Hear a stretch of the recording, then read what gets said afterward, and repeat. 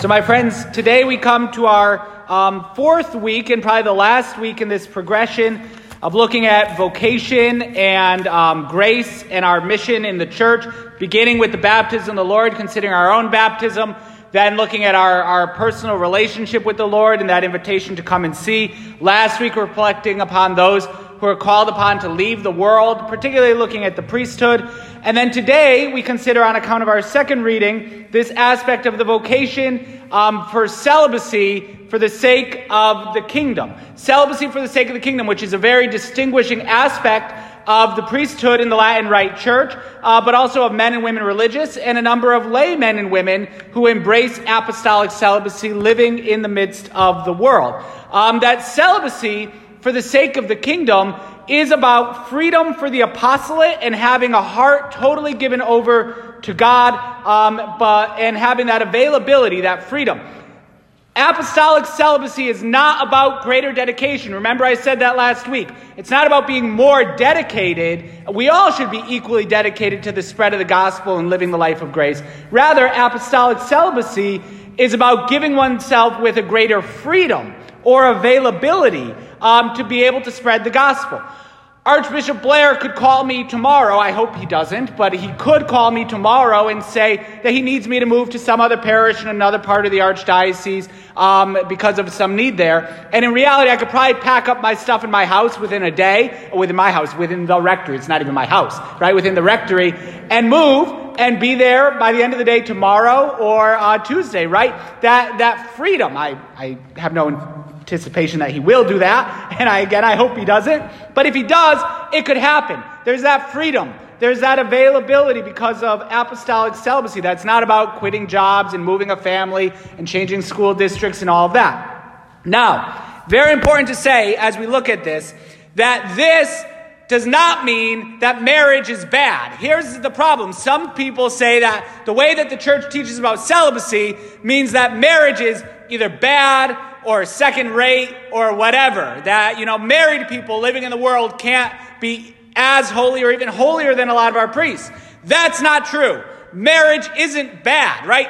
I wouldn't be here today if it weren't for the married love of my parents. Marriage isn't bad. Marriage, though, brings with it a number of obligations, commitments, and responsibilities, which are right and just in their state. So, for example, my sister, who gave birth to my nephew last week, Colton. Apparently, I mentioned him last week, but didn't say his name. So Colton, baby Colton. Notice he's not here today. An 8-day-old baby in single-digit weather, in a pandemic. Maybe it's not the smartest thing to bring him to Mass today. And therefore, my sister and brother-in-law also aren't here. And that's an obligation. That's a reasonable thing, and that's okay. Right? Or taking care of a sick child or a sick spouse or things like that. It's not like, my kid's throwing up, but I got to go do my time of prayer, so good luck with that, right? No, within marriage, that would actually be wrong. That would be a disorder within marriage.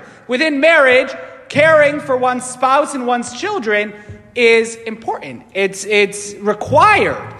So celibacy isn't saying marriage is bad. Rather, what apostolic celibacy gives is a certain freedom and availability. And we'll get back to that in a minute. But our Lord, it's important to look at the reasons for celibacy and why celibacy is embraced or should be embraced. In another part of the scriptures, in Matthew's Gospel, chapter 19, our Lord talks about the 3 different reasons why people live a celibate life.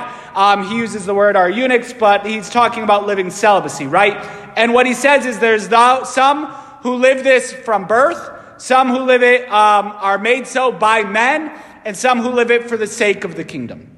Those who live celibacy from birth are people who maybe just for one reason or another aren't going to get married in their life. It's no one's conscious choice even. It's no one's fault. They're just not going to get married. They're not going to have a family. That's not in the cards for them. And that's okay. It's no one's fault. The thing is, we shouldn't see priestly celibacy or any kind of apostolic celibacy as that. As if, when I get a call for the vocation office, it's like, hey, Father Casey, all the girls I wanted to date broke up with me, so I think I'll be a priest, right? Like, that doesn't work. That's not embracing a gift of apostolic celibacy. That's rather saying this is a last resort. This is made, from birth. It's no one's conscious choice. There's a number of people who it's not their conscious choice. They just never settle down and get married. They never really want to get married. Okay, that happens. And so, from birth, that's not the celibacy we're talking about with apostolic celibacy. It could lead to apostolic celibacy, but it's not in and of itself apostolic celibacy. Second, those who are made celibate by the will of men, right? And that, again, I think this is what a lot of people think the celibacy of priests and religious is, which is namely, I live a celibate life because Archbishop Blair told me to. And look, you don't really, that doesn't happen. I know priests who live like that. And that's, let me tell you, men who enter the seminary or priests who live the priesthood is like, celibacy is something imposed upon me by the church. They are miserable. They're terribly unhappy. Being made celibate by the will of men because somebody tells me to. Someone forces it upon me. That is not apostolic celibacy. But I think that's how many times we view our priests, even subconsciously, that this was something that was imposed so that someone could be a priest. It was imposed upon them that they would live a celibate life. That's not apostolic celibacy, but rather this third type, those who embrace celibacy, choose it for the sake of the kingdom, for the building up of the kingdom of God. That's apostolic celibacy, to choose it and to embrace it, not as a rejection of marriage, and not because marriage is bad, but rather out of love for God, to give oneself totally, to give the gift of one's human sexuality totally to God, to give a heart undivided, totally given over to the things of God with total availability to the spreading of the gospel. A generous gift. To become a priest, again, it's not a last resort. It's not we'll take the scrapings off the bottom of the barrel of whoever comes our way. Priesthood, it requires this generous gift, not an imposition, but a gift. St. Paul says in that second reading, I'm telling you this for your own benefit, not to impose a restraint upon you. It's not a restraint. It's not imposed. Rather, it's a generous gift of self.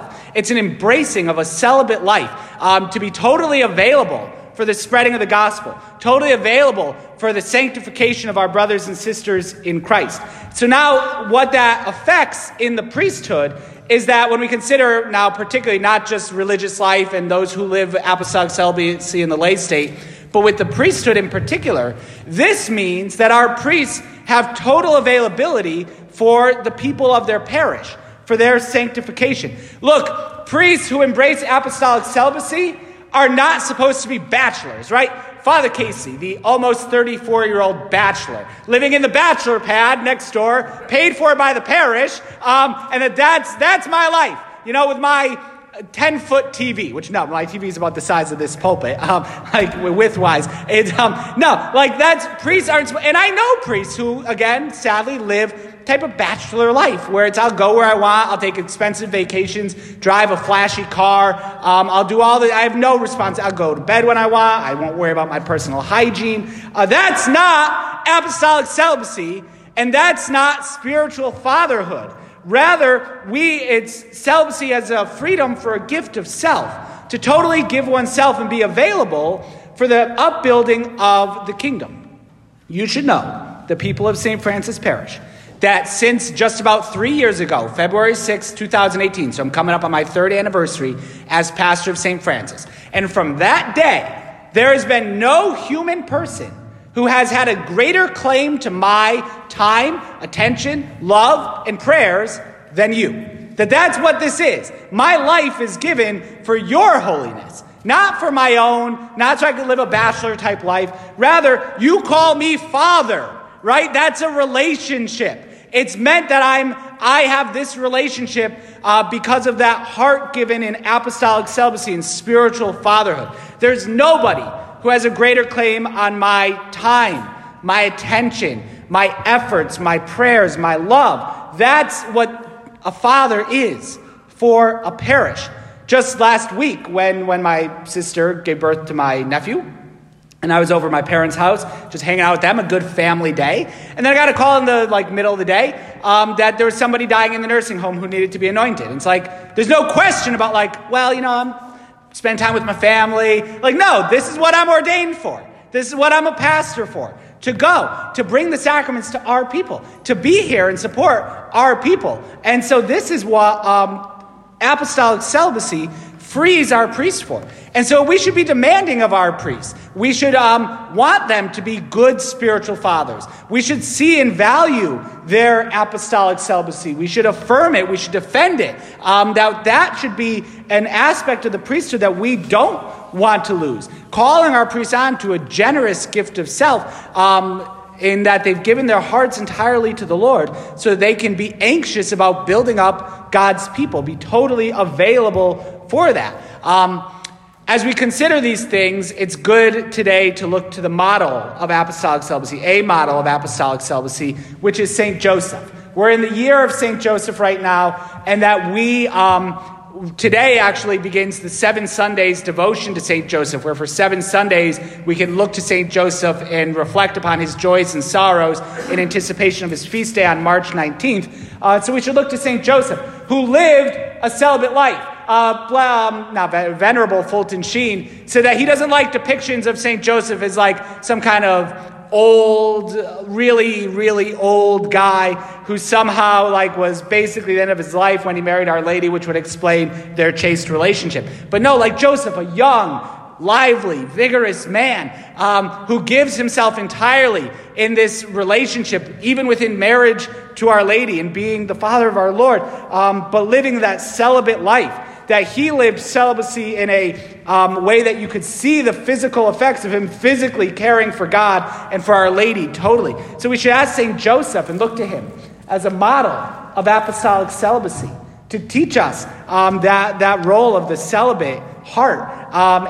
We should pray through the intercession of St. Joseph, particularly for our priests, that any, and all those in the celibate life, that any who have seen the celibate life as an imposition or as a bachelor lifestyle may be cured of that misunderstanding and may embrace rather the generous gift of self. Today, with these words from St. Paul, reflecting upon celibacy for the sake of the kingdom, it's important that we rightly understand this and its role, this beautiful gift and heritage in our church. And so we pray, particularly today through the intercession of St. Joseph, for those who embrace the vocation to apostolic celibacy, and that many more may see this not as a burden, but as a generous gift, and embrace celibacy for the sake of the kingdom, for total availability to the building up of God's church.